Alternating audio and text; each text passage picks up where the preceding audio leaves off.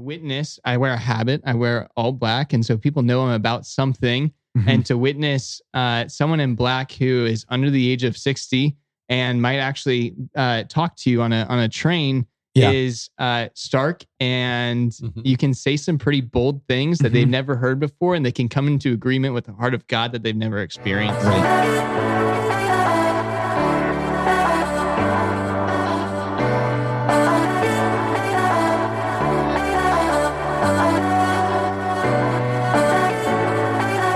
Friends, welcome to Beyond Damascus, the show where encounter meets mission. My name is Aaron Richards. I'm your host for today's show, joined here in studio by a whole crew. Yes, whole crew. My friends and brothers in Christ, Brad, Aaron, Dan Demite, and brother Nathaniel. Whoa! Yeah. So Friends, good. I could go on for hours introducing this young man, but we're just going to jump right in. Wow, you've yes. officially reached old age. You just called someone a young man. I like it. I think it's appropriate. what do I usually say? I don't even know. What did I say before? I say my homie. That's what I say. That's what all the kids do now, I guess. So I suppose, yes, I am an old man in this sense that I was brother Nathaniel's youth minister Way back in the day. for many years. I Nice. don't That long actually if I'm a think young I knew man. that. That's amazing. Yeah. So if we really run out of content, I could pull out We some. can go back. some- There's got to be at really least one stories. really good story. That's amazing. No, we had a great time. The Transformers. We had a great time together. Yep. So long story short, yes, youth ministry was amazing. It was fun wrestling through high school with brother Nathaniel. Sometimes, literally. Often actually. Literally. and now being inspired through your work. So brother, you are living with the servants of Christ Jesus. Yes. What's the proper term? In formation I with? am a novice You are a in novice. the service of Christ Jesus. So I'm in my first 2 years of initial formation. So what that looks like is more spiritually intensive time before heading out to seminary, which is more academically rigorous. And for those who may be returning to the show, you know that we have an awesome ongoing relationship with the servants of Christ Jesus. You're an order focused in Denver, Colorado. Yep. And come to any major event at Damascus and you'll probably see at least one or two. Yeah. The relationship's been actually amazing because it's cool to see that the servants have been serving us for, a number of years now. And in addition to that, a lot of the individuals that have served with us, a lot of the guys that have served with us have discerned the servants and even entered as novices, which is so cool. So to see the relationship grow has been awesome. Yeah. So if you're looking for an extreme way to live your Catholic faith and Damascus, check them out. And Damascus doesn't check all the boxes right now, the servants is probably the second best option. Oh boy. Yeah. Unless you're a woman. Yes. Well, Soon though. well, whoa.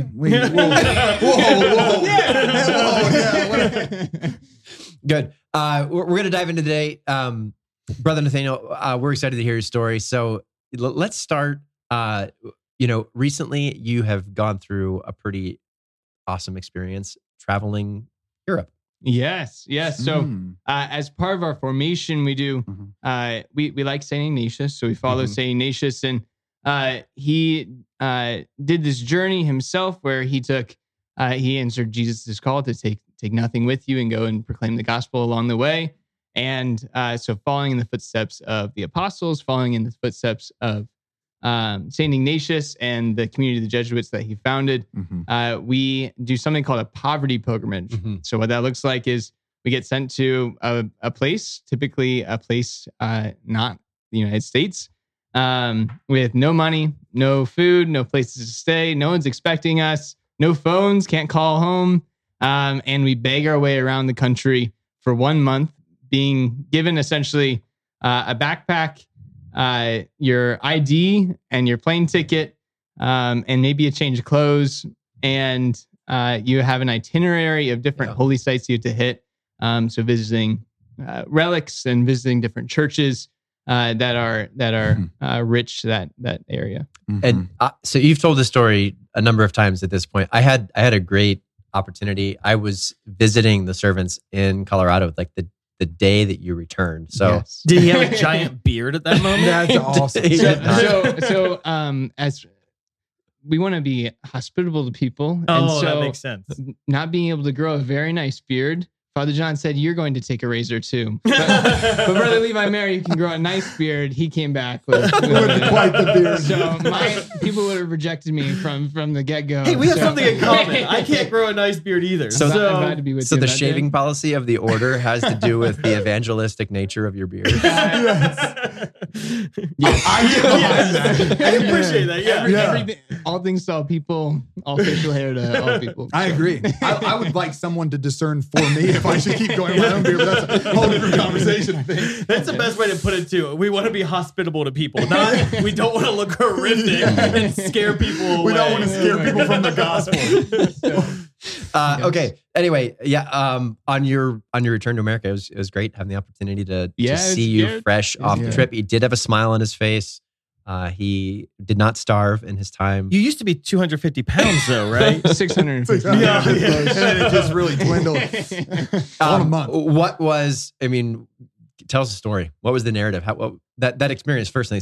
I mean, I love adventures. That sounds kind of frightening to me. It was so much fun. I have to be honest. I got spoiled like a little kid in a candy store kind of thing.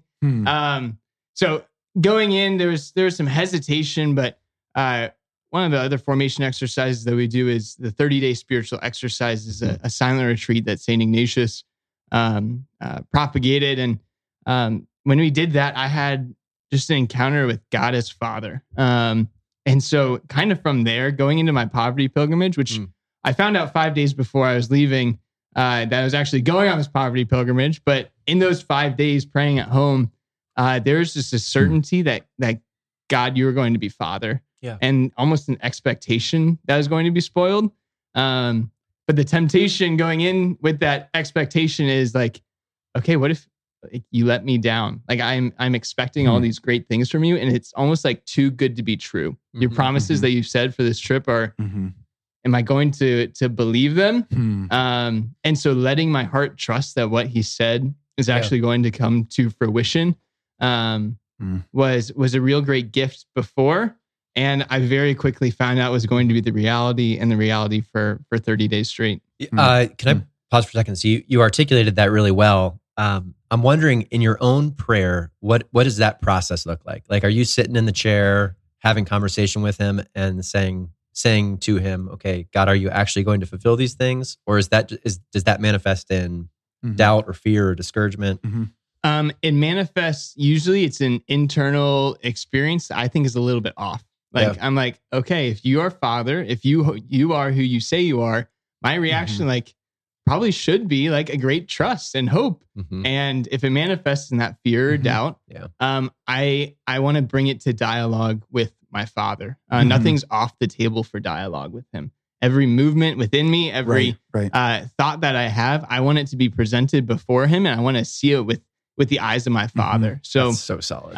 Like a kid, he doesn't all of a sudden come up with things on his own. He looks to his dad, like, Dad, what do you notice about this situation? And that's how he learns environments. Yeah, and like what father would offer his son a rock when he asked for a loaf of bread, or a scorpion when he asked for a fish, right? Like, exactly. I do think, I would love you to speak to that a little bit, Brother Nathaniel, because I think a lot of times in like popular Catholic culture, sometimes we can almost make it as if the Father wants to give us bad things so that we grow and get more virtuous. And like, what would you say to like maybe wrestles you've had with that, and like seeing the Father as good, and that like he's still like a God who makes promises, a Father who wants to bring us into maturity, but to do it in a way a loving Father would, not in the way that maybe our other perspectives of leadership have been over time. Yeah. I mean, I think we speak from our experience. And so I don't think that popular mindset is unfounded in our experience, but it's not the experience of God. It's the experience of a fallen humanity. And we can often write our experience of a fallen humanity onto our Father who is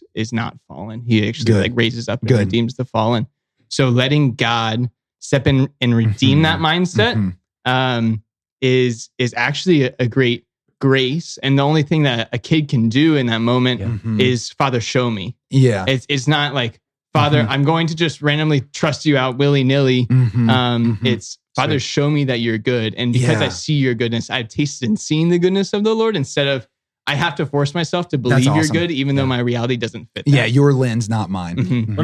I mean, you're speaking like someone who has a good Jesuit, or I would say good Ignatian formation, right? In the sense of like, what is the matter of prayer? What do you take to prayer? And I think that's a struggle that every Christian faces. Like, what do I do during my prayer time? And so often it is that this idea that Ignatius is like, it's your thoughts, it's your feelings, and it's your desires. That's the matter of your prayer. And you give those to God. You don't hide. I think sometimes we're afraid to present our desires to God. Like we convince ourselves, well, that's a bad desire. Well, so I'm not going to tell God about it. Well, he already knows about it, number one. But that's the matter. I'm going to keep it from him. I think is to even say like omnipotence. yeah, there it is. But it's like, I'm having this bad desire. Like, God, I was desiring this sin earlier. Like, why was I desiring that sin? And bring that to him, even if it is a bad desire. Or I desire to start a religious order. You know, like why did that desire come to me? And to bring that to him and let the Father dialogue about that. And I think it's so beautiful because sometimes we're like, okay, I need to have my Bible, I need to have my rosary, I need to have my journal, I need to have my book on the saints to go to my prayer time. And if we get in the habit of what are the thoughts, feelings, and desires I have? How do I relate those to God and then allow him to respond to those? That creates this beautiful dialogue between me and my dad. I mean, the prayer of Jesus on the cross was just his exposed heart. He didn't have, he recited scripture for sure on the heart, on the cross, but it was just him speaking from his heart to the Father. And what more beautiful prayer is that? Well, pretty raw, like you exposed raw desires that may not have seemed very politically correct from the Son of God. Like, my God, why have you abandoned me? Like, wait a second. You felt that? Yeah. No, that's awesome. That's okay, awesome. So that's an amazing tangent, and I love leading into the trip. So that's the mindset that you brought into it. You know, trust and confidence, but also some apprehension. And what was it like getting on the plane? Yeah. So getting on the plane, it was like, okay, I need to like sit next to someone, and this person, I kind of had a plan in my head of exactly how this is going to go. Which is not trust or surrender. That sounds like self-preservation to me. So how can I work this out? So I get on the plane, and planes are full these days, except for this plane, because this has ended up being a blessing, but I sit down and there's no one sitting next to me in my whole entire row. So it's like 2 seats on the side, 4 seats in the middle, 2 seats on the other side. And there's no one sitting in my 4 seats in the middle. And so I get a full bed. This is already getting flying first class.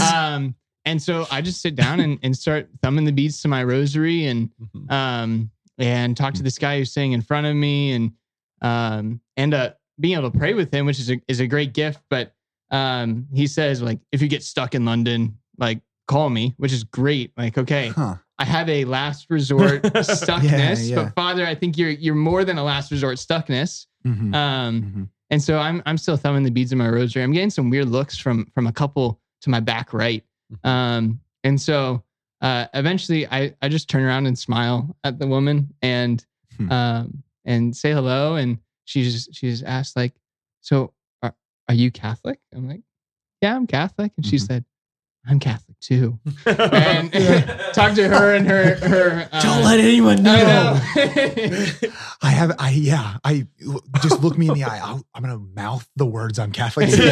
Don't let anyone else. So, talking with her and her husband, and we go back and forth, and they're like, so, like, where are you staying? And I'm like, I don't know. And they're like, great. Well, we live in a town called Hartlepool, which is kind of by Durham. Durham, I saw, was on your list, which Durham was the furthest possible place that I needed to get in England geographically from London. And so they're like, yeah, when you get by Hartlepool, like, give us a call. We'd be happy to pick you up and have you stay with us. And I'm like, I have no idea who these human beings are. I met you like 20 minutes ago. And I have a place in the furthest possible location already. Like, Father, you are providing for me. I can before I even get my mind around what's happening. The end game is already done. So I sleep like a little baby on this flight in my four seats laying down across all the rows. And we're about to land in Heathrow Airport in London. And they asked me again. They're like, so how are you getting to the airport, or from the airport to I need to go to the cathedral first. And I'm like, I don't really know. And they're like, well, here's some money for the tube, which is the train for us Americans, or the subway. Yeah. And they give me enough money to get on the tube. And then they also were like, here, we packed away some snacks for you from our airplane flight, because they didn't eat it all. So some extra little quinoa and little bread. I'm like, thank you so much. As I'm getting off the plane, I talk to another woman who hands me like $20. And then I'm going through the airport and I don't really know what I'm doing. So I'm just walking around, and all of a sudden I see a collar. So I go and walk up to this priest and be like, hey, like, this is what I'm doing. Can you help me? And he hands me more money. So I end up walking out of the airport with like 50 to 60 pounds, which is like $65, $70. Ranking in the dough. You're like, hey, man, this is going to make a full-time job of this. We're just starting. So that's amazing. Yeah. And so I'm finding out the guy's pretty good at what he does. Yeah. And so I take the tube into downtown London, get to the cathedral there. And I show up and we pray mass and holy hour every day. And so that's always like one of the biggest questions when you wake up. It's like, okay, how am I going to get to mass? How am I going to get to holy hour? So I arrive like 9 a.m. in London, and I show up to the cathedral right as mass is starting at like 12:15, and walk in as the opening prayers are being said. And then the priest just happens after mass to expose the Eucharist. And so I have mass and holy hour lined up. I go talk to the priest after mass. Yeah. And because you can't do masstimes.org. Be like, hey, where are the London masses that work with them? No, you think you get through from your common experience, because that's what I'm doing when I'm traveling. But like, you're like, I have a backpack. For sure. It is. It's, that's if awesome. Anything, it's begging the Muslim guy at the door who doesn't know any of the churches. Man. It was a gift. So talking to the priest afterward, telling him like, hey, this is what I'm doing. Like, is there any way you can help me? And he's kind of flustered. He's like, we don't do this here in England. And I'm like, okay, sounds good. And he sends me to a food bank to see if they'll take me, or a homeless shelter, see if they'll take me in. They're like, we can't take you in because you're not permanently homeless, but here's some more money. We're not supposed to hand out money, but here, you get some money because you're a son of the church and the church has to take care of you. Yes. And they feed me, send me back to the priest at the cathedral, and he sits me down and he's like, so listen, you don't have a clergy card, which in England they have a card signifying I am a valid member of the Roman Catholic clersy, and we just don't have that in America. So is this an episode of True Crime? Exactly. He's like, I've watched all the episodes. Killer. I got him down. I know the tells. One of them is money for the tube that gets here right as mass starts. And a fake clergy. So he's like, yeah. So he sits me down and he says, so we can't help you, and no one's going to help you, and you're going to be sleeping on the streets all month. And God bless him. And to be honest, we need to call your superiors and get you back on this plane, because this it's just not going to work out here in England. And your superiors are stupid for sending you here, to be honest. So, and so Jesus, there are a couple of things on the way to this point that Jesus had told me. One, he said, London's going to be your home base when you're in England. I'm like, okay, I have no idea what that means, Jesus, but great. Sounds good. Yeah. Second, Jesus told me to thank the priest that I was about to talk to profusely for whatever he says. And so as he's saying this, thank you so much. Thank you so much. Yeah. And so, and walking out of there, kind of discouraged, but I had asked, I knew the Christian Friars, the renewal, the CFRs were somewhere in London. So I asked for their address. And so I'm like, okay, Father, some home base that London's turning out to be right now, but I'm going to try to find the CFRs. So I go to the address that this priest sends me to, and I knock on the door, and he sent me to the wrong address. And so on purpose. Dun. So I knock on the door of this parish called St. Margaret's, and it's in a place of London called Canning Town, which is also the Hood. So I'm smilingly walking through the Hood, That's what you get for choosing the CFRs. Like, of course they live in the hood. Like, you should have chosen the Dominicans. Can you give me the address of the Dominicans? Yes. So knock on the door, and this older priest opens the door, and he says, "What are you doing on my step?" And I tell him, like, here's who I am. This is what I'm doing. Do you know where the friars are? And he said, "Oh, the friars. Yeah, come on in." and he invites me in, but he does this thing. He does the handshake, but he also like pulls you closer to the door as he's doing the handshake. He's like, "You don't have a choice whether you're going to come in or not. You are coming into this rectory." Yeah. And he says, "My name is Monsignor Armitage. And what's your name?" Tell him my name. Mm-hmm. He looks me up online. He's like, "All right, yeah, you're on your picture's on the website, so you're good to go." And here's the key. You can have it for the whole month. This is going to be your home base when you're in England. And he literally verbatim says what the Lord had previously revealed. He said, "There are 2 steaks in the fridge. They're going to go bad. You should cook them up while I do mass. Holy hour starts at 6 a.m. tomorrow. I'll see you in the morning." That's amazing. If you need anything, let me know. Where are you headed in London? Let's get you tickets to all the places that you need to go. Do you need any train tickets? Let's get those too. Oh, by the way, here's a funeral that I just did this morning. Here's 220 pounds.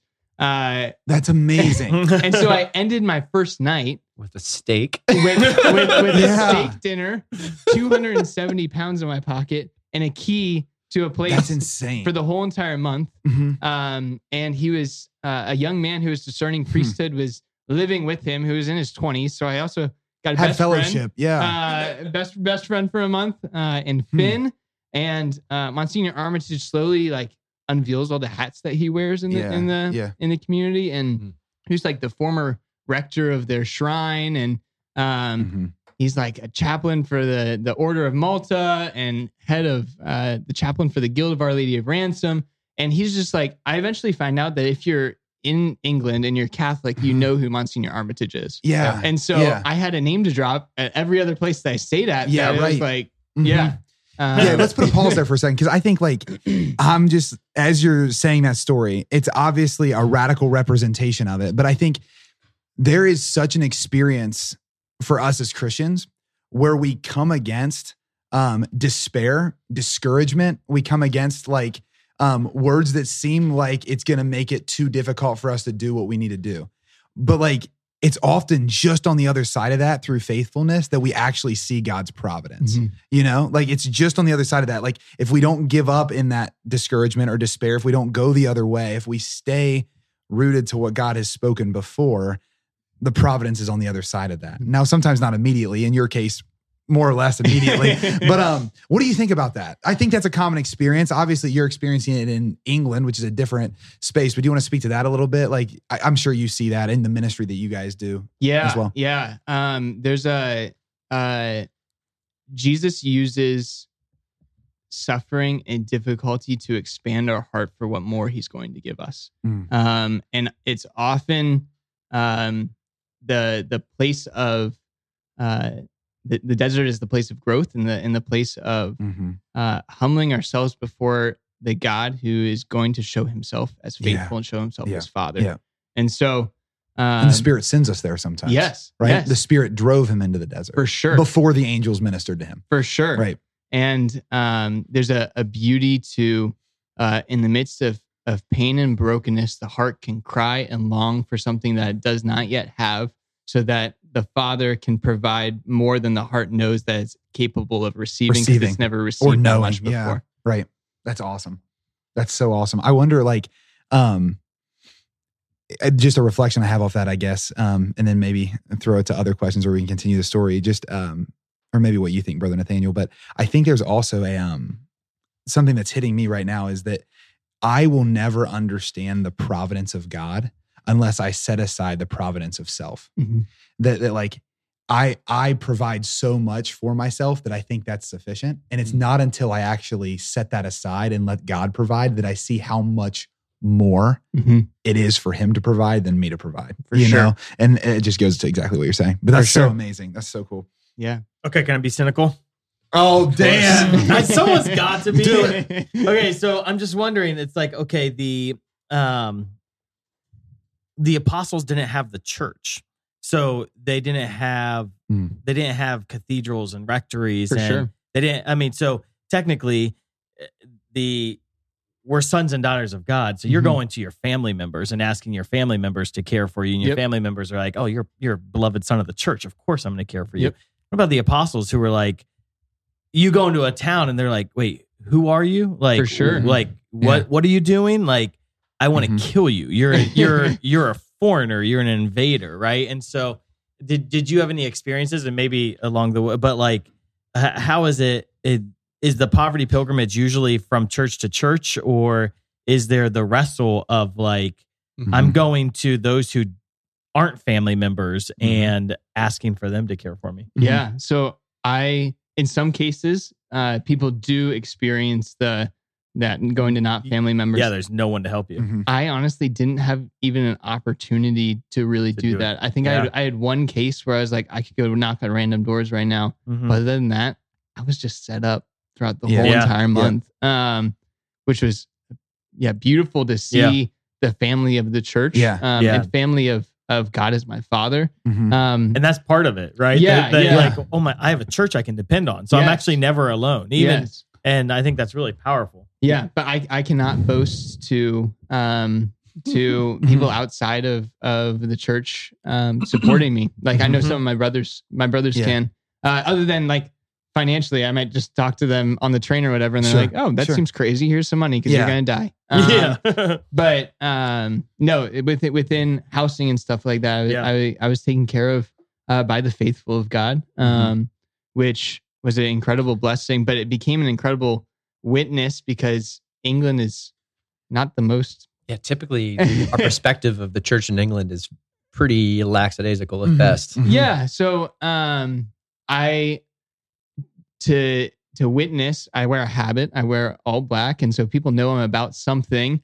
And to witness someone in black who is under the age of 60 and might actually talk to you on a train is stark. And you can say some pretty bold things that they've never heard before. And they can come into agreement with the heart of God that they've never experienced. Right. Because it's such a stark contrast. And so my relationships with those who are not already in relationship with Jesus was primarily evangelistic. Was ministerial. And there's a lot of wounds with the church in England. And so being able to, when you wear black, you can, in a sense, be a voice for the church. And so at least on one or two occasions, asking for forgiveness on behalf of the church for wounds that have come, and seeing breakthrough within that, particularly in the heart of one woman in a town called Walsingham, where just no one had listened to her that was in the church before, and she had stopped going to mass, and after I had an Irishman take me to the pub and met her at the pub, and after that time at the pub, she's like, okay, I'm gonna go back to mass for the first time in several years. Because she hasn't had anyone apologize or tell her that her sentiments toward the church were actually okay. And real and valid. And that's the gift of the apostles, though, right? So to your point, I think that pushback's valid, but then it's like, well, the apostles did that so that we might have a family to actually come to then be sent out again. Right. Like, and I think that's the beauty, right? Is that there's something in that. Again, all of the servants have different experiences, I'm sure. I do think there is a unique thing in the church, though, and I do want to say this, like, God bless that man, but there is something unique in the experience we have in today's Catholicism where you're rejected by someone in the family. Like, that's a different experience. The apostles went and got rejected by people who were heathen.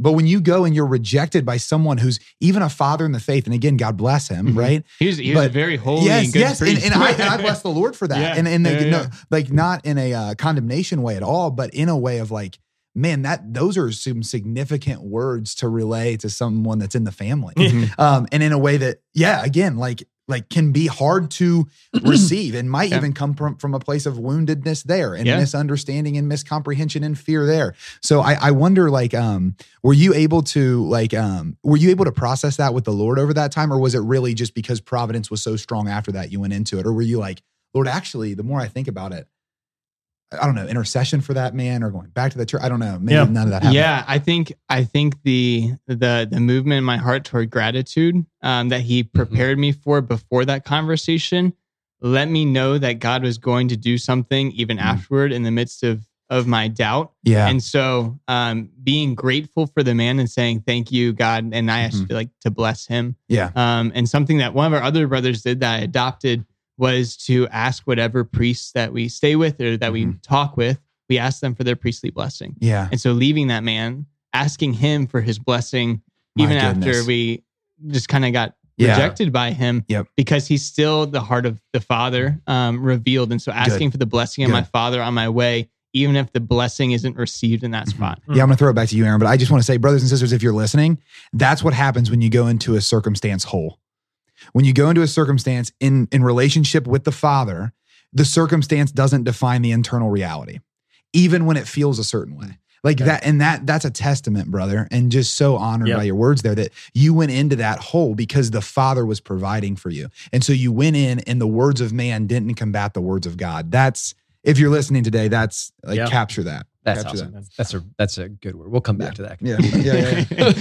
Did you ever go visit that priest again? Did you see him again? No, I went to the church. I probably went to mass probably 4 or 5 times there because London became home base because you can take a train from London to anywhere and you can't get anywhere to anywhere except for through London. And so I ended up staying with Monsignor Armitage at St. Margaret's 4 or 5 times within the span of my month. And I would go back to the cathedral for mass. I think I probably went there, 4 or 5 times, but a different priest was saying mass almost every time. So how about the couple from the plane? Did you end up meeting them? I didn't end up even meeting them, but I met one of their old parish pastors who took me in, who sent them a message saying, "Hey, Brother Nathaniel's okay. He wanted to say thank you so much." What a gift! So I was so spoiled that I didn't use the majority of. I had to be more careful about who I said yes to than who I said no to, because I can only say yes to so many things. So like the random sisters that I met. At a youth conference that I ended up at, we're like, come to Scotland with us. I'm like, yes, but I have 14 days to make it halfway through a country and I can't.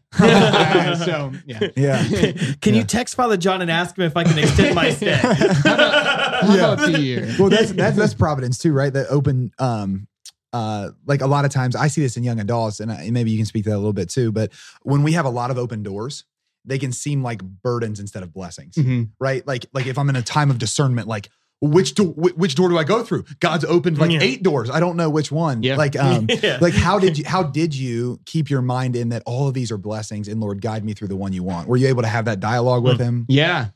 So there was, I think, it was always within dialogue, with God. But it seemed very clear almost every time which path I should take. Thanks, Holy Spirit. Thanks, Holy Spirit. Because it was almost like too easy, if that makes sense. Yeah, like it was too given.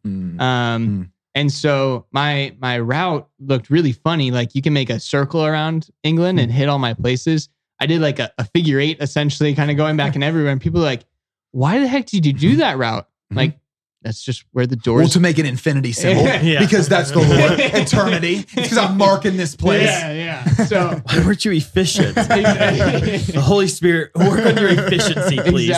Exactly. So I just followed the doors that opened in an immediate fashion, and they're almost too clear not to walk through. Yeah, that's a witness, man.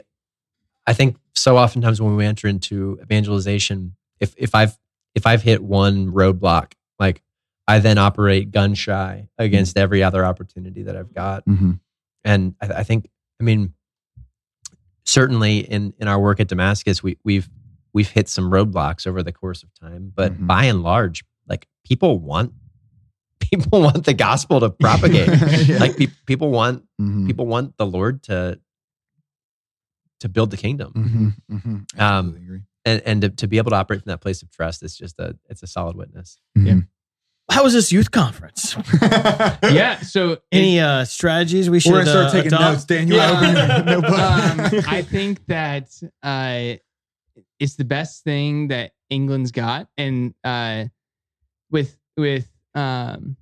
the growth in Protestantism in the Catholic or in the church in America, there's been almost like this Catholics, we got to get our game together, and we actually need to start producing good material because the Protestants are really good at producing good material, and that just hasn't happened in the church in England. The Anglican church kind of got older and didn't revive their evangelistic models or anything like that. And so because of that, without competition, there's no need to get better at what they're doing. I've never thought about that, but it's actually very, very true. That's worth us knowing. That's one of the reasons the church in Europe is probably on faster decline. Yeah. And interesting. So, but what they had was so rich and raw. And it was almost like Jesus, I'm looking at the church in America that was 40 years ago.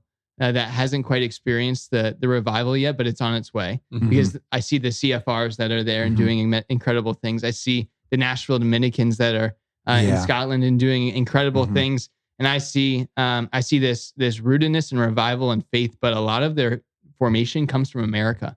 Bishop Robert Barron, they love him to death. They eat up the American media because America has been pushed.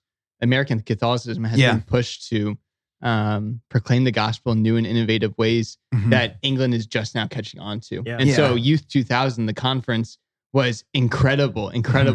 And there's so much good that came from it. And looking at it, I'm like, and there's so much more. There's so much more. Catholic friends, let's take that as well. That if we're Catholic here in America and you're listening to the podcast today, like our Protestant brothers and sisters are making us better.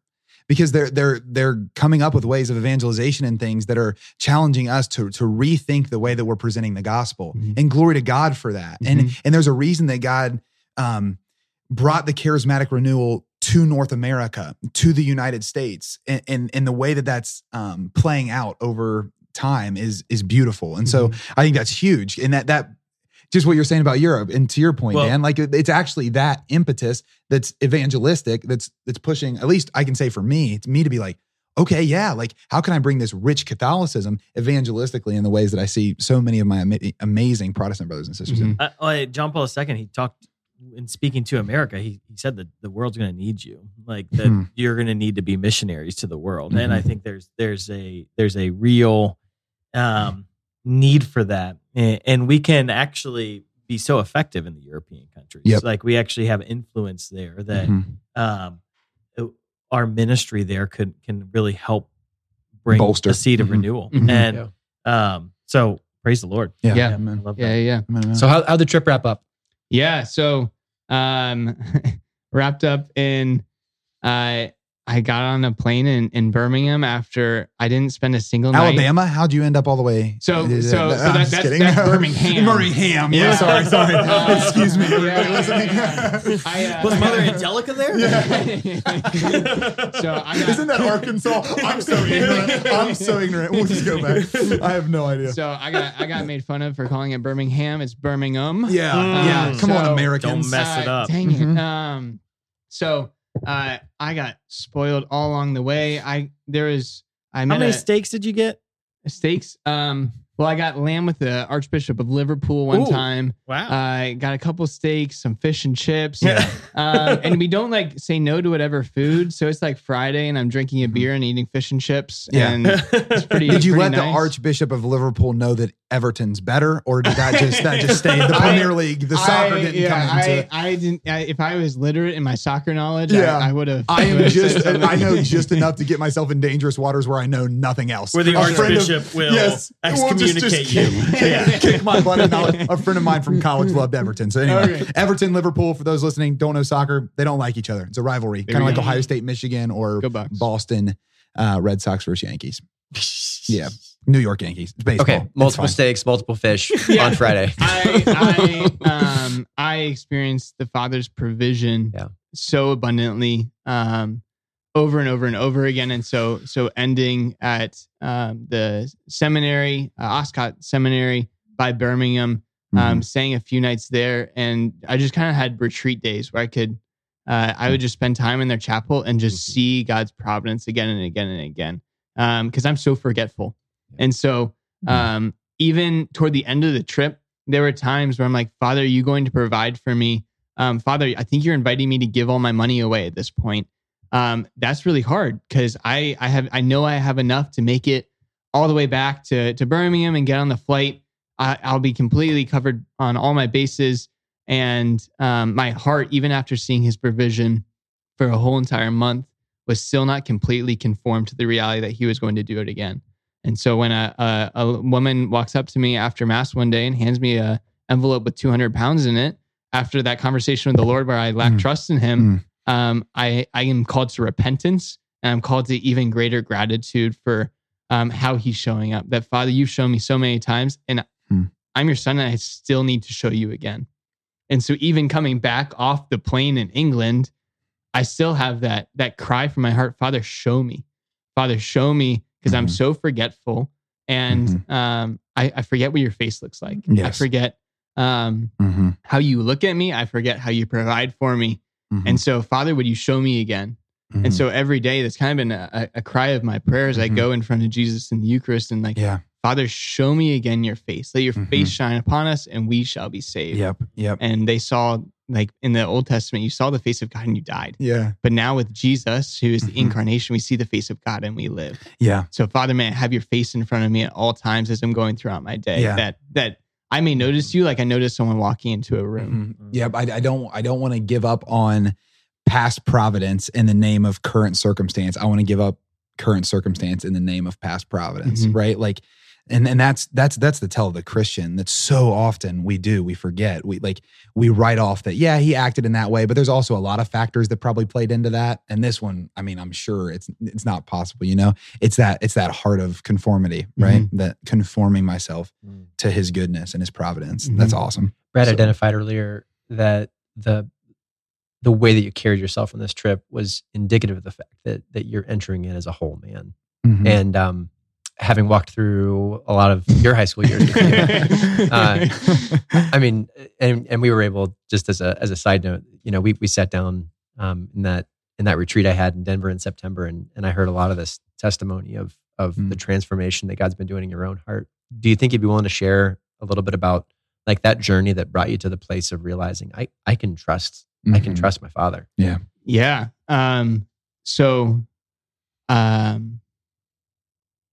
I want to think about this because no, definitely.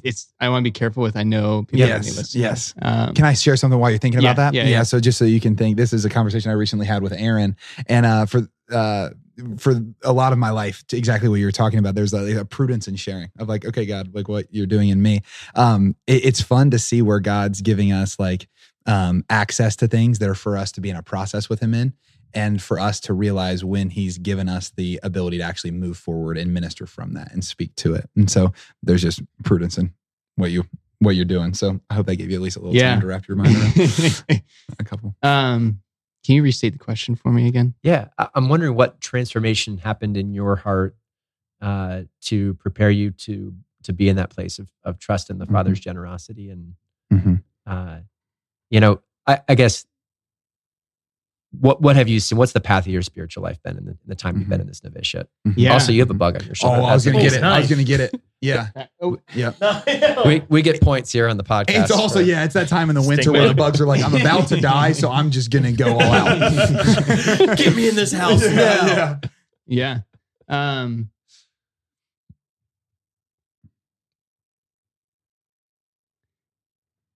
Sorry.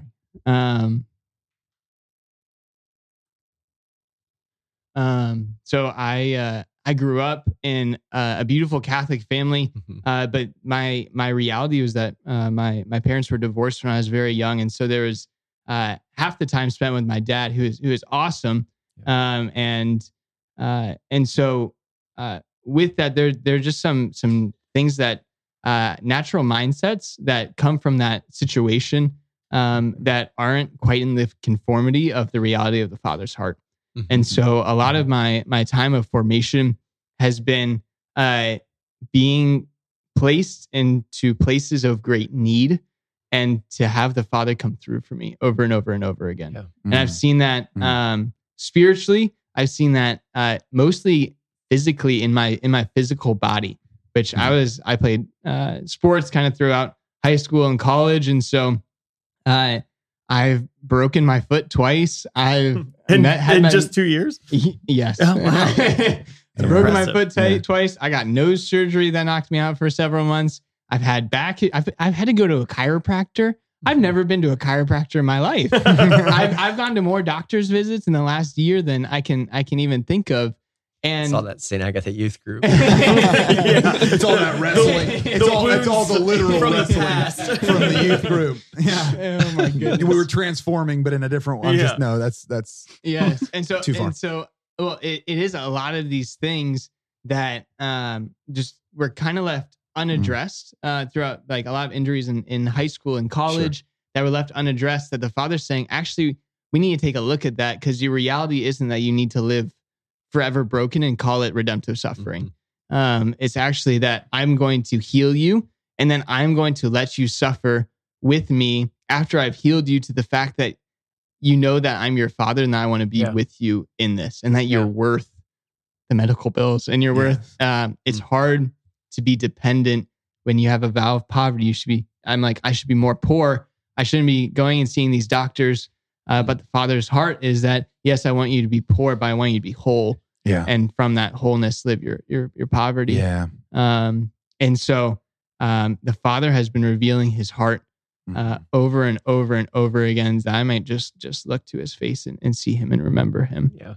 That's so good. That's a beautiful witness. And maybe to wrap that up in an appeal even to our listeners who are tuning in today, that, you know, there are a lot of people who share amazing testimonies of childhoods that were filled with trauma, and that wasn't yours. You, like you said, you have an awesome family, and I experienced that, and your brothers and sisters and your parents and step-parents are amazing. Yeah. And the reality that you're witnessing to, though, is that every single one of us has, in some way, we've not lived a perfect life, right? And a tendency can be to try to let's bury the past so that I can start a new thing, or that God can do a new thing in me or through me, and come into terms with those nagging realities in our life. I think it's just the fuller embrace of the fact that Jesus, you don't want to press the reset button on me so that you can now do something with your new servant, but you actually see me. You see all the insecurity that I've got. You see all the stuff that I've gone through to be who I am today. Yeah. And you don't only tolerate that, but you love that, and you want to redeem that. Yeah. And sorry, go ahead. Well, and it's just like, I will be best equipped when I can actually give my weakness to the Lord, that he could redeem that and use that to transform both myself and the world. Yeah. That's been the story of my time in novitiate of God is Father. That means I'm child. And all of a sudden, instead of this independence that I've worked for my whole life, it's I'm going to be dependent. And I think that's been the scripture that's renowned over and over and over. Unless you become like a child, you shall not enter the kingdom of God. Because a kid just has a heart open for whatever and whenever, and an expectation that their father's going to provide.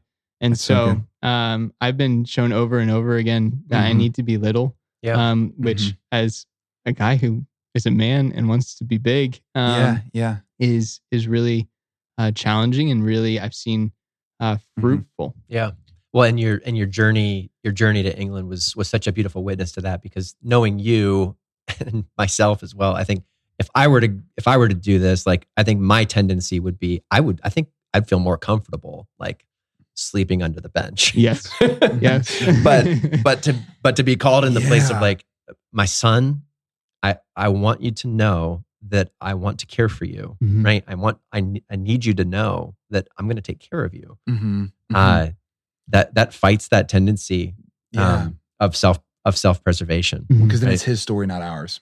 That, like, if I came back and I slept under benches and stuff, I could tell people like the virtue and the survival skills and all the things that I did, and God was a part of it, which is great. But then when I actually surrender, it's like, let me tell you how great he is and how I just experienced it. A vow of poverty isn't a vow of destitution. It's a vow of dependency and providence. Yeah. Right. Providence. The proper poverty and proper prosperity bring us to providence if we do what the Lord's asking us to do with it. And that's the beauty of the church. And that's why we've that destitution mindset we've always spoken against, and that derelict of ability to give things away we've always spoken against as well. And that's right in the heart of what we see. I mean, poverty, chastity, obedience, the vows are obligations upon me, but they're almost also obligations on the Father to, if I'm going to be poor, you are going to provide. If I'm going to be chaste, you are going to be the fulfillment of all my desires. If I'm going to obey, you are going to lead me and that's not lead me in a way that you're going to give up on me or drop me or something like that. Your congregation is called the Servants of Christ Jesus, and it's interesting because so much of your formation is about becoming a son of the Father. And if you're a son of the Father, you can be a servant of Christ Jesus. But if you have an orphaned spirituality, you almost become a slave to Jesus. And there's a difference between servanthood and slavery. And I think so many well-intended ministers of the gospel can actually fall into slavery accidentally because they don't understand that relationship as son. And what does it mean for you when you think of yourself as a servant of Christ Jesus? What does that mean for you? That's a good question.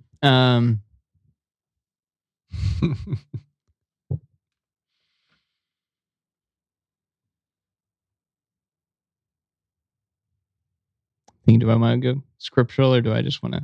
I think I'm just going to talk.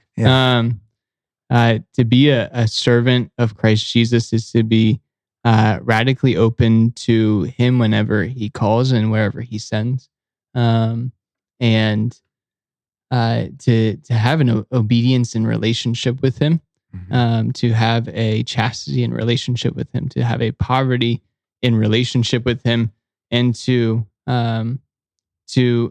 live out the gospel, live out the word of God in an unfiltered way, in a way that is completely given, and the cry of the heart has to be just yes, Father, yes, Father, yes, Father, over and over and over again. Because Father, I've seen that you're so good before, and I'm expecting you to do it again. In that sense, I'm reminded. So my family has just completed our consecration to Our Lady, to Jesus through Mary, and that word resonates. That Saint Louis de Montfort said that when we unite ourselves in servitude to Our Lady, that the only thing that can happen is she transforms us into herself, and in effect into her Son.